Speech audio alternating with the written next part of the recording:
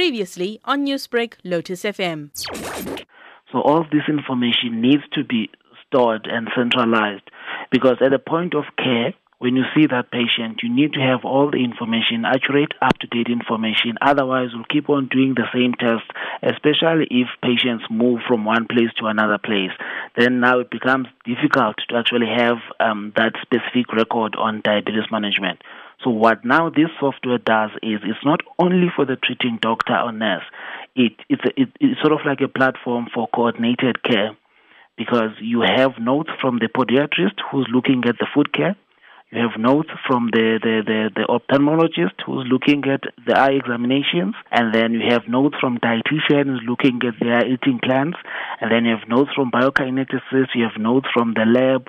All this is available at a click, versus having to look for a file that we always lose files, at clinics.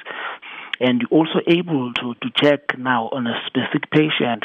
Has this patient missed some of the appointments that were due?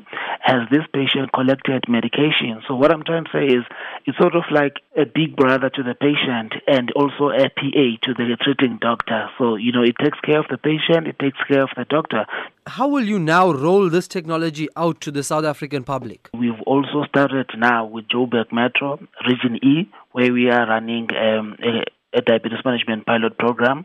We're using the very same software, and already we have astonishing results just from the use of this software. So now what we're trying to do, especially next month, because it's the World Diabetes Month, we're trying to speak to the key stakeholders, key opinion leaders around diabetes management within the public sector, to demonstrate the capabilities of this software. And then from there, maybe then it will be taken again on another pilot on a different region or a different municipality, and we take it from there. Newsbreak, Lotus FM, powered by SABC News.